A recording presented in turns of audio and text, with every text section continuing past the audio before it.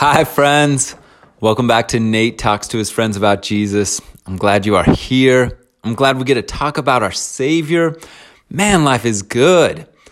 This week in Come Follow Me, we're scheduled to study, man, that's tough for me to say. That does not roll off my tongue easily. Doctrine and Covenants 10 and 11. But we already looked at section 10 when we looked at the loss of the 116 pages. So we're going to look at section 11, and we're going to pair section 11 back with section 4 and with section 12 and 14 and 16, because as you will see, they are all very similar. And so then we'll move on to section 13 and the restoration of the Aaronic priesthood and Melchizedek priesthood next week. So here's the context for what we're going to talk about today. After Joseph and Oliver had received the Aaronic and Melchizedek priesthood, which we'll talk about at length next time, like I said, with section 13, things start heating up again in Harmony. And it's again beginning to be difficult to translate the Book of Mormon. But where do they go? They can't go to Joseph's house. They went to Emma's house, and that's not working. So where else do they go? Well, Oliver has been writing his friend David Whitmer the whole time, keeping David informed on the exciting unfolding of this scripture. So Oliver writes David and asks if they can come translate in the Whitmer home in Fayette. Now, this is a pretty big ask. The Whitmers, Mary and Peter, had 8 kids. David was number 4. And these kids are all between the ages of 15 and 30. And the few of them that don't still live at home live nearby. And we're not talking about a big house. It's a 20 by 30 foot cabin, basically the size of my living room and dining room. I measured. So they are asking to add another 3 people to this chaos. And they're asking, since they are broke as a joke, for David Whitmer to bring his wagon and team down to Harmony and help them move. Fortunately for Joseph and for us, the Whitmers are a generous bunch. And when David reads Oliver's letter to his parents and siblings, they all agree to welcome them. But David's dad reminded him that it was planting season and they needed to get the fields ready to plant a crop of wheat so that they could eat later, because eating is important. Now, this would include at least a 2-day delay while David plowed 20 acres and enriched the soil with plaster of Paris. So the next morning, David walks out to the fields and saw, to his surprise, that the rows had already been plowed. They had been unplowed the evening before, and suddenly they just appear plowed. Exploring the fields further, he saw that about 6 acres had been plowed overnight, and the plow was waiting for him in the last furrow, ready for him to finish the job. That's weird. The next morning, David took a wooden measure, like a kind of a wooden spreader, kind of like a scoop, we would say, and he goes out to sow the plaster of Paris, which he had left in heaps near his sister's house. But he comes to the heaps, and the heaps are gone. Man, somebody jacked his plaster of Paris. What is going on here? So he runs to his sister, and she's like, "Do you know what happened to my plaster of Paris?" And she's like, "Why do you ask me? Wasn't it all sown yesterday?" He's like, "Not to my knowledge." And she's like, "I'm astonished at that. She's like, "My kids came up in the morning and begged me to go see some men that were sowing plaster in the field, saying that they never saw anybody sow plaster so fast in their lives." They go on, as she goes on, and she's like, "I went, and I saw 3 men at work in the field, as the children said, and I just thought you had hired somebody on account of your hurry. And so I went in the house and didn't give it any other thought." Come on now, that's cool. Mysterious strangers just plowing your fields in the middle of the night, sowing your plaster of Paris so that you can go help this work. So it's time to go help this work.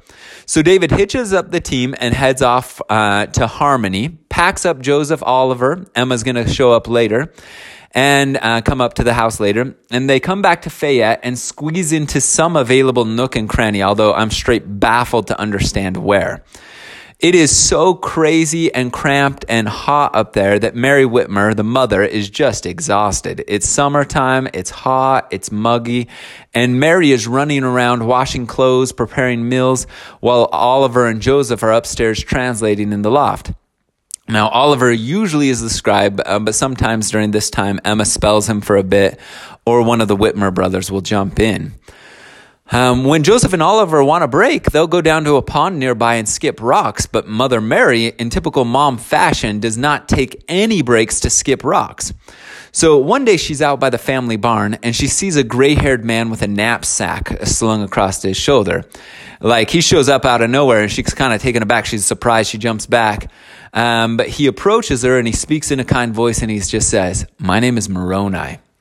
You've become pretty tired with all the extra work you have to do." So he takes his knapsack, his back off his shoulder, and Mary watches as he unties it, and he says, "You've been very faithful and diligent in your labors. It's proper therefore, that you should receive a witness, that your faith may be strengthened." So he opens the backpack, removes the gold plates, holds them in front of her, turns their pages so that she could see the writing on them. After he turns the last page, he just urges her to be patient and faithful and carry on a little longer. And he promises that she would be blessed for it. And then he vanishes and leaves Mary alone. She's like, that's just the jolt I needed to regain the energy. Anyway, while they're translating, David, Oliver's bestie, and his two brothers, John and Peter Jr., come and ask for a revelation. Now, this is pretty common for this time period with Joseph. Like, he's this mediator, this seer. It's the same thing that his dad, Joseph Smith Sr., had done and resulted in Section 4. And his older brother Hiram had done the exact same thing a few weeks earlier, giving us Section 11. It's what Joseph Knight Sr. had done right before they left Harmony, giving us Section 12. Let's take just a quick side note pause on Joseph Knight Sr. Joseph Knight Sr. first meets Joseph when Joseph's working for Josiah Stowell, digging for buried treasure. He immediately almost believes and becomes a big supporter of Joseph Smith. He helps Joseph to woo Emma by letting Joseph borrow his sled in the winter to take her around, because you can't be picking up your date on your bike and having her stand on the pegs. I don't know. Maybe you can. That sounds pretty fun to me, actually. I don't know if Kristen would be down for it, though. Anyways, he was visiting Joseph in Palmyra when Joseph got the plates, again providing the transportation, a carriage, so Joseph could ride with Emma to the hill. When they moved to Harmony, he often provided them with food and writing supplies so that they could do the work. So you have all these people, Joseph Smith Sr., Hiram Smith, Joseph Knight Sr., and David, John, and Peter Whitmer, all asking the same question. What is the most valuable thing I can be doing right now? Now, this is a pretty common thing. Once we have food, water, shelter, security, and love, everybody is looking for a way to contribute. We are created by God to long for a way to make a mark, an impact, to influence the world in a positive way. This is basically universal. And these sections are going to show us and reinforce these desires. They're going to show us what we can do. They're going to reinforce these desires as natural and achievable and good. But I'm also going to warn you that what God tells us is not quite what we expect sometimes when we're thinking about what my purpose should be. Usually when we're wondering about our purpose, we're looking for guidance on how to make the best impact. Like we're looking at what is God's personal mission for me on this earth. Like, what career should I start, or what's a side project I can do in a way that only I can contribute? And though your job or a side hustle can be an effective way to contribute, God doesn't seem all that concerned as to whether you're a doctor or a teacher, an engineer or a plumber or an office manager, you work at Target or whatever. Jobs and employment and other things are just icing on the cake. He suggests in these sections instead that there is a deeper and a universal way that we can each contribute in a meaningful way. Now, one more time before we get to the text, I want to pause and address this idea of a universal way to contribute meaningfully. Because as you will see in the upcoming sections, the advice given to these 6 men who have very different personalities, backgrounds, talents, and skills is very similar. Like exactly similar in some cases. Like they basically have a photocopy of the other person's patriarchal blessing, and the guy tells them that is their own blessing. We really don't like this idea. We like the idea that we are each unique snowflakes with a unique contribution to make, and the idea that there is some uniform way to contribute is distasteful to us. I blame Syndrome for this problem. You remember Syndrome, right? From Incredibles, Buddy Pine. He wants to become Mr. Incredible's sidekick as Incrediboy, but Bob wisely rejects the offer because of the harm that could come to the young man.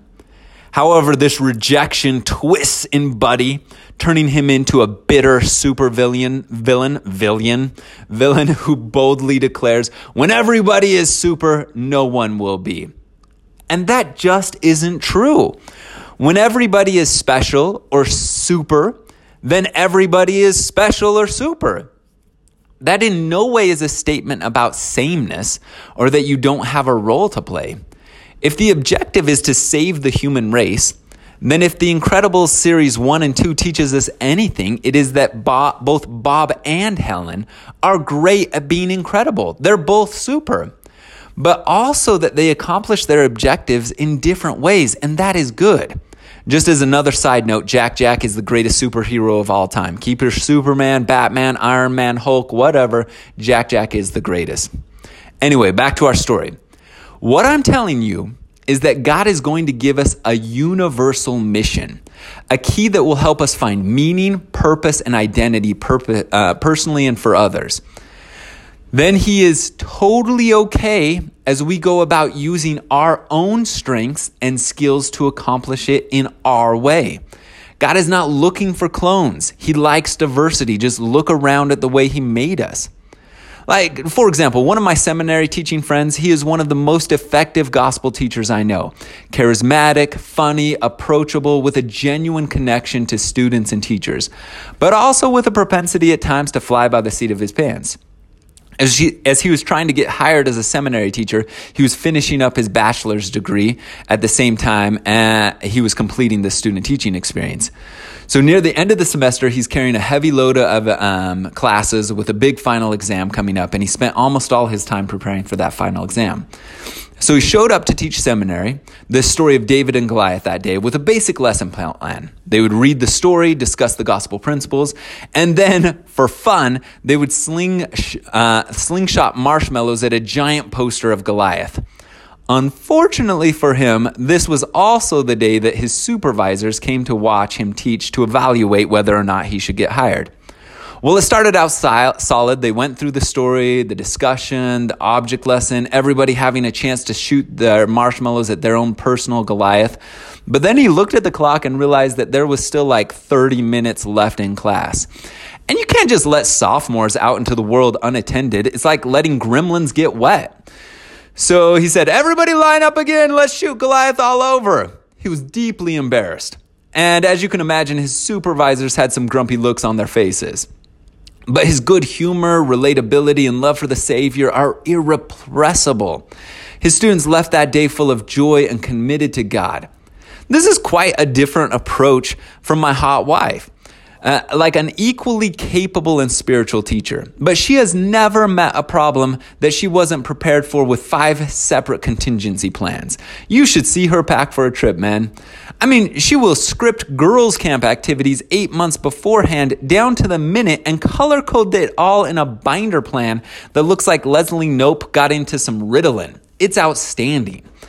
What I'm saying is that this mission God is about to give these 6 men is universal. If you will adopt this mission as your own, it will give your life meaning and purpose and fulfillment. But it will also be up to you to use your strengths and individual flavor. All those different flavors that you represent, from plain salted to barbecue, from dill pickle to jalapeno and salt and vinegar. Like all of the flavors. So let's jump in. God starts with this statement. He says, a great and marvelous work is about to come forth among the children of men.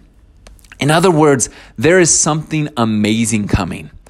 I'm going to, in his words, quote, establish my Zion, end quote. To put it another way, God is saying, I'm going to make this broken, polluted, violent place into heaven. Like here, right here, I'm going to bring heaven here. How am I going to do that? Well, I'm going to transform the very fabric of this planet and society.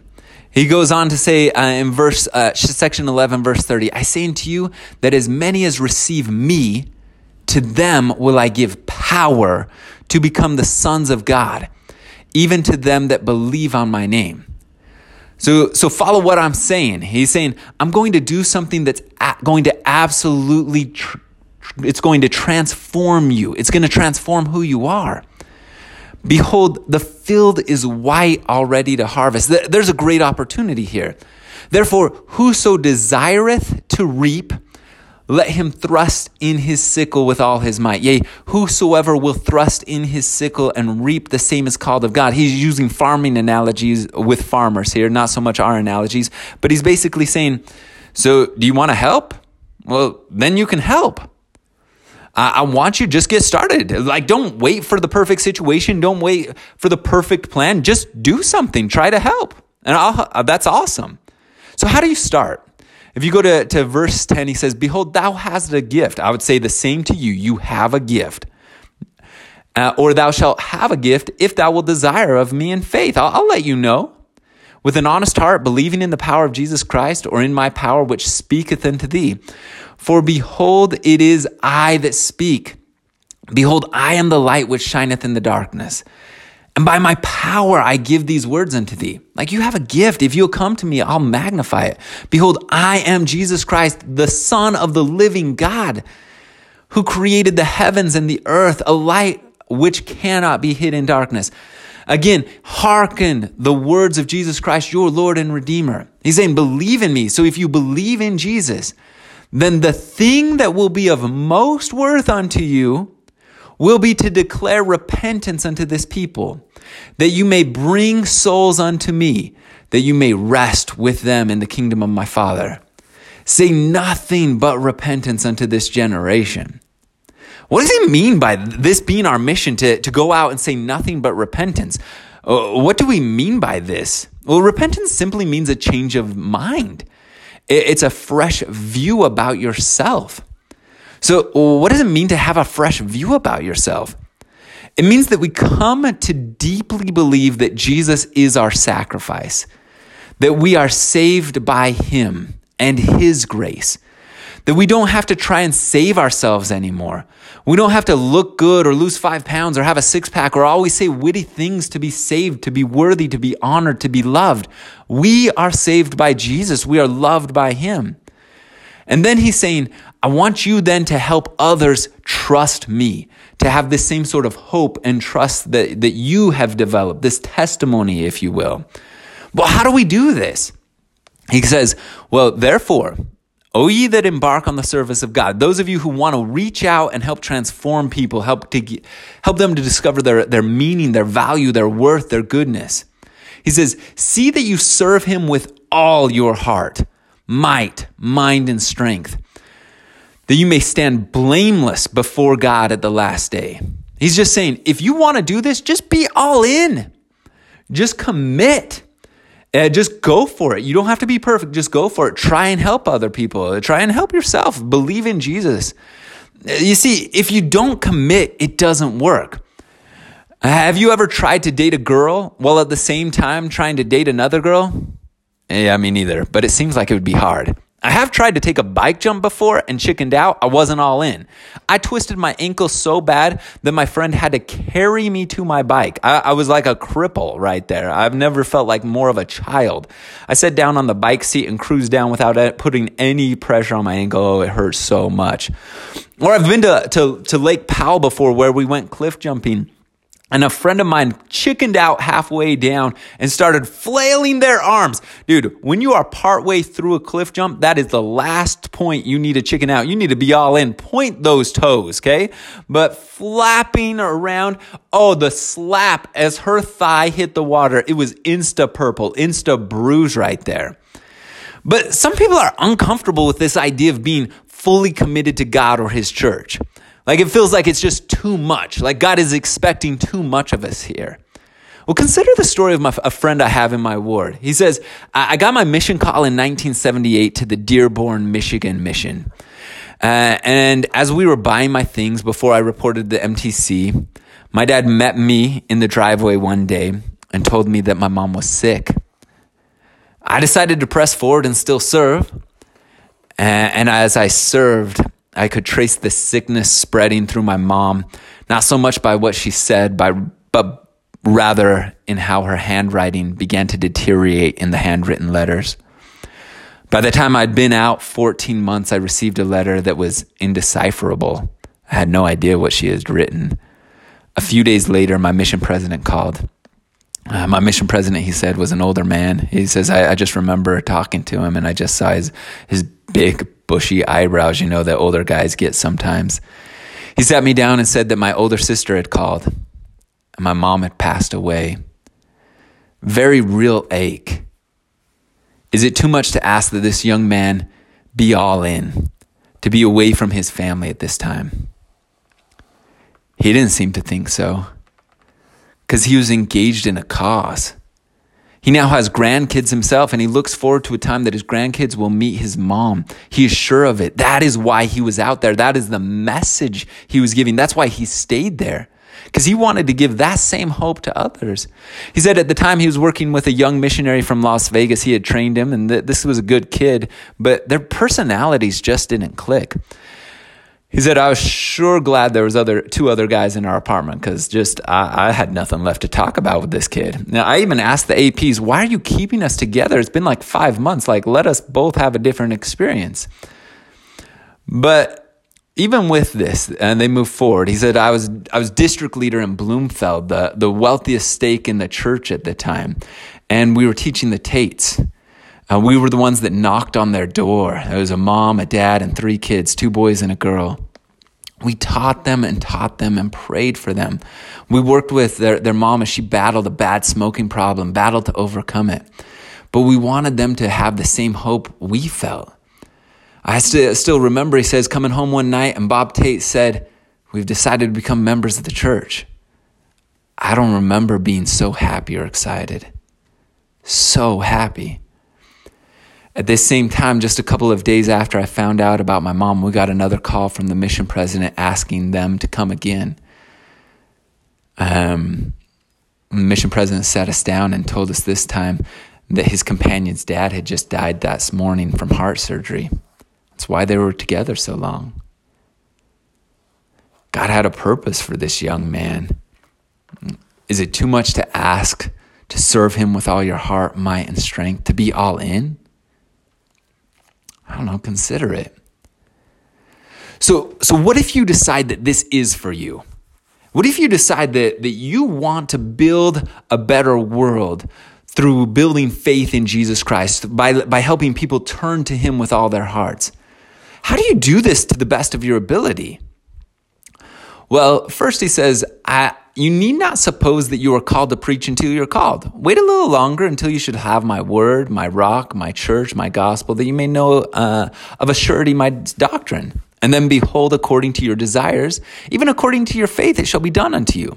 Seek not to declare my word, but first seek to obtain my word. Then your tongue shall be loosed. Then if you desire, you shall have my spirit and my word, yea, the power of God unto the convincing of men. But now hold your peace and study my word, which has gone forth among the children of men, and also study my word, which shall come forth among the children of men, talking about the Book of Mormon. Keep my commandments, hold your peace, and appeal to the Spirit. Ask, and ye shall receive. Knock, and it shall be opened unto you by the Spirit. And now, verily, verily, I say unto you, put your trust in that Spirit which leadeth to do good, yea, to do justly, to walk humbly, to judge righteously. And this is my spirit. Verily, verily, I say unto you, I will impart unto you of my spirit, which shall enlighten your mind, which shall fill your soul with joy. Man, this is good stuff, right? He's saying, hey, if you want to contribute, just dig in, pray, get into the scriptures, let them start to be part of your soul. And you'll notice that God will start to lead you. God's really subtle in how he does it, really simple. Like he's saying, just spend some time with me. Spend some time with Jesus and the Spirit, and you'll see the atonement begin to work in you. You see, the atonement is a gift. And the more time you spend with it, the more you use it, the more it begins to pay dividends. Like we have at our house a very simple gaming console. It's an old school Wii. Like Mario Kart, Wii Sports, Madden, etc. And I got to tell you that this gift is wasted on me. I just haven't spent enough time with it to appreciate. One of the most frustrating things in my life is losing to my children at Mario Kart. I'm the one that actually knows how to drive here. Then I'm on Rainbow Road endlessly falling off the edge. I don't know if I have ever finished a single lap of Rainbow Road, and that includes getting the rocket by the time my oldest son has finished the whole course. It's embarrassing. You see, when you spend some time with a gift, it becomes more useful to you. It becomes more fun. So God tells Joseph Smith Sr., by no means a perfect person. And Joseph Sr. has tried so hard to provide for his family only to lose his farm over and over again and to have his family move all over the place. He struggles with drinking. He's going to lose the nice house that his oldest son, who is now dead, started building for him. Not perfect. Sometimes we take the Section 4 checklist that is given to Joseph Smith Sr. and we say, okay, God will let me be of work or help in his work once I become perfect. Then I can work for God. Then I can move forward. No, that's not what he's saying. That denies the basic premise of the gospel. The basic premise is that God works through imperfect people. This is a list of things that isn't a precursor to God's work so much as it is an outcome of God's work with you. Consider that in that list, it says brotherly kindness. When I was a missionary, I just liked people, like people I ordinarily would have thought were sketchy. Living in homes of scavenged wood, rough language, education, getting drunk and smoking. Like I met a guy in this situation, no job, living alone, separated from his family in a one-room literal lean-to shack with only a giant lizard that he somehow adopted for company. He drank too much, smoked like a chimney when he could get his hands on cigarettes, and struggled by every metric one could create to measure human life. And I liked him. I liked almost all the people I met in similar circumstances. This isn't a statement about me. I didn't even try. It wasn't like I made a 5-step plan on how I was going to treat these people with kindness. It just happened as I lived with them, taught them, ate with them, and laughed with them.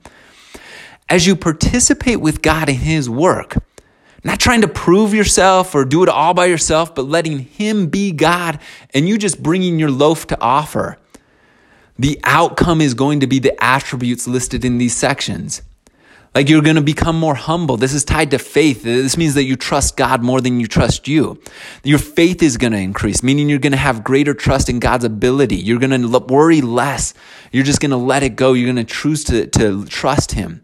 And your hope, this overall sense of optimism for the future, but a very particular hope for your future life with God is going to increase. Charity and love. You're just going to like yourself more because you're not trying to earn heaven. You're loved by him, so you're going to be okay with yourself. Now, don't get me wrong. You're still going to have people that are going to be just as annoying as they always were, but you're going to be okay with that because you're going to recognize that it's not your job to fix them. You're not Jesus. It's Jesus, and he's going to take care of it. You're going to have more virtue in your life. Now, we usually use this as a reference to sexual purity, and spending time with Jesus will help. It doesn't mean you will cease to find other people attractive, but it means that you will find you have capacity to prioritize your thoughts and your actions. But virtue also just responds to any positive attribute and characteristics. In other words, Jesus is going to take your natural flavor and make it pop. He's going to take your strengths and make them better. He's going to give you knowledge. You know what knowledge is. And then temperance even. This is probably the most underrated virtue that goes with hanging out with Jesus. It just means moderation, chill. It means that you don't run faster than you're able. Don't be lazy. Don't be crazy. Just be with Jesus. You're going to have more patience with everything, but especially with yourself. Just let God take his time with you. Don't be such an instant gratification person like I got to change right now. Brotherly kindness, we already talked about this, but you don't have to force this. This is something where God is going to be with you and help you to be less annoyed. Diligence, your ability to stick with it is going to increase. And then godliness. This is the legit outcome. We believe this. You're going to see in future sections, God really actually intends to give you all that he has for you to be a God. This is the outcome that's going to happen. Enduring to the end. He's going to give you the capacity to get up and begin again and again and again. Trust him enough to stay in this relationship. Don't treat this like a New Year's resolution to the gym where everybody's there in January. Now in February, y'all done. Treat this like the stuff you've accumulated in your shed. Just resolve to leave it there in your shed and see what happens. You'll like the result. Just stay in this relationship with Jesus and see what happens. See what he will do for you. So what is your mission? What is the thing of most value to you? Come help me with the work, God says. Come help me get others to trust in me, to move forward, to change their lives. Like, consider these 3 stories from master member missionary Clayton Christensen, who, although a skilled economist and Harvard Business School professor, he saw his true mission in life to participate with God in his marvelous work. Here's one story. He says, I grew up in Rose Park, a wonderful neighborhood near downtown Salt Lake City. When I was a little boy, my dad home-taught a man named Philip Strong. Philip had been baptized as a boy, but he hated the church. Every month, my faithful father would take me or one of my brothers as his home teaching companion to make his visits. We would knock on Philip's door. Philip would come out on the porch and command my dad to get off his property and never come back or I'll call the police. But every month, my faithful dad would knock on the door only to be told off again. One year in November, a wind-driven rainstorm came through Salt Lake. It was so strong that it blew off a chunk of the roof from the main building on Welfare Square. Someone called my dad, who was in our bishopric, to see if he could get a group of men to go to Welfare Square and fix the problem.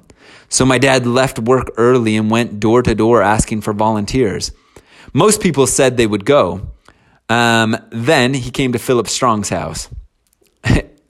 It turns out Philip Strong was an experienced tradesman. My dad passed his house and then went to the next house. But then my dad stopped and said, "No, I got to ask Philip Strong." He knocked on the door, and as happened each month, he was told to get off the porch. But Dad said, "Philip, I don't want you to come to church. I need your help." He explained the problem and said, I got a group of people, but you are the one who knows how to fix problems like this. Can you just come and supervise this project? Philip Strong agreed to come. The men went up on the roof about 5 p.m. They had to illuminate the site. Rain was still coming down. The winds were very strong. They worked until 11 p.m. on that freezing roof. My dad said every time he drove another nail into the tar paper, he felt like he was putting a nail into Philip's spiritual coffin because of the assignment felt so miserable. But when they climbed down from the roof, Philip put an arm around my dad's shoulder and said, I haven't felt this good in 20 years. And 2 weeks later, Philip Strong showed up to church. Story number 2 from Clayton Christensen, right? He says, I was a home teacher to an elderly woman in our ward. On a Saturday in July, we experienced the worst of Boston's weather. The temperature was at nearly 100 degrees Fahrenheit, and the humidity was above 90%. It was miserable. I decided that I had better visit Julia to be sure that she was okay. When I went into her home, I exclaimed to Julia, who had lost her sense of smell, something has died in this house. It smells awful. We followed the smell into her basement, where we saw the problem. The prior Christmas, her son, who lived in Florida, had shipped a case of grapefruit to his mother. Julia had put the case in an old refrigerator in her basement and then had forgotten that it was there. A bit later, she heard an advertisement suggesting that unused appliances should be turned off. So Julia went right down and unplugged the refrigerator.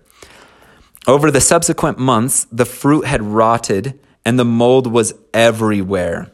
Julia, we need to get this out of your house and get it into the dump, I told her.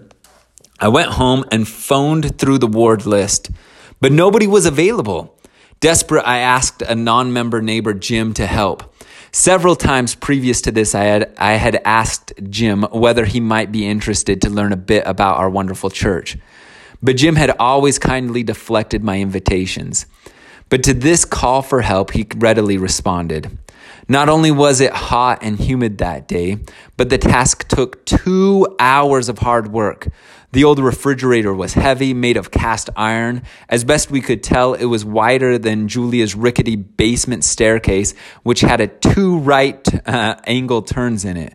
So we had to take off the railings, and with WD-40, we got the door off the fridge. Soon our clothes were soaked with perspiration. When we reached the first turn in the staircase and had to balance the fridge on the landing, Jim said, "So tell me about the Mormon church."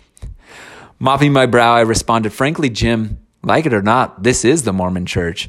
Then I explained how home teaching worked, noted how much this sister needed us, and illustrated how our own home teacher helped our family. I also told him that because graduate students and their families were moving in and out of our area all the time, our family was often helping someone load or unload a rental truck. Jim was incredulous.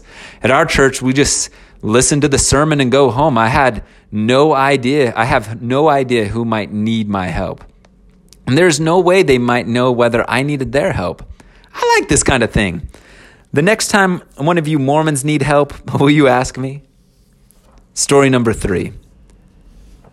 Starting in 1976, a small group of Spanish-speaking members began meeting in their own Sunday school class in the Cambridge First Ward. By 1980, there was enough Spanish-speaking saints that a dependent branch had been organized. Shortly after this, a Spanish-speaking sister missionary, Carmen Francisco, was assigned to the branch. During her tenure in the branch, she and her companions brought about 50 people to the church. Most of these were sisters, many with young children who were baptized without their husbands. After Sister Francisco was released from her mission, she reported home in California, but then returned to Boston and found employment. She was quickly called to be the Relief Society president of the Cambridge Spanish branch and served as Relief Society president for a good time. At the time, the branch had about 40 active adult women and about 6 active adult men. Sister Francisco challenged the Relief Society sisters to work on this issue, pointing out that if the branch were to ever going to become a ward, they needed greater priesthood strength. The sisters determined to fast and pray over the entire weekend, asking God to send through the doors of the Cambridge Chapel on that Sunday a man who would become a great leader in the branch. So they fasted, and sure enough, that Sunday a new man walked through the door of the church building. But far from being a mature, capable leader they had fasted for, this young man was a 15-year-old immigrant from El Salvador, Jaime Valarezo, I'm bad at that, sorry, who had joined the church there with his mother. Jaime stuttered so badly he could not carry on a conversation with anyone except young children. Sister Francisco muttered to her counselor as they left the meeting that day, "I can't believe that this is all God sent us after we fasted and prayed with such faith." That wasn't the end of the story, however. Jaime had a big heart. He came early to church and put out the Spanish hymn books and prepared the sacrament. And it turned out that Jaime had a wonderful way with children. When children would fuss during meetings, he would pick them up and play with them. The children grew to love Jaime. One day, the missionaries were teaching a couple in the church building, and they asked Jaime to look after their children so the parents wouldn't be distracted. Oh, I'm sorry, the story gets to me. I'm not meaning to do this. The children enjoyed Jaime so much that they lobbied their parents to go back to church where Jaime was. And eventually the whole family was baptized. The missionaries began to take Jaime with them regularly, wherever his care of the children would help parents focus better on what the missionaries were teaching. This combination worked, and the branch began to strengthen. One day, a sacrament meeting drew to a close. The branch president called on Jaime to offer the closing prayer.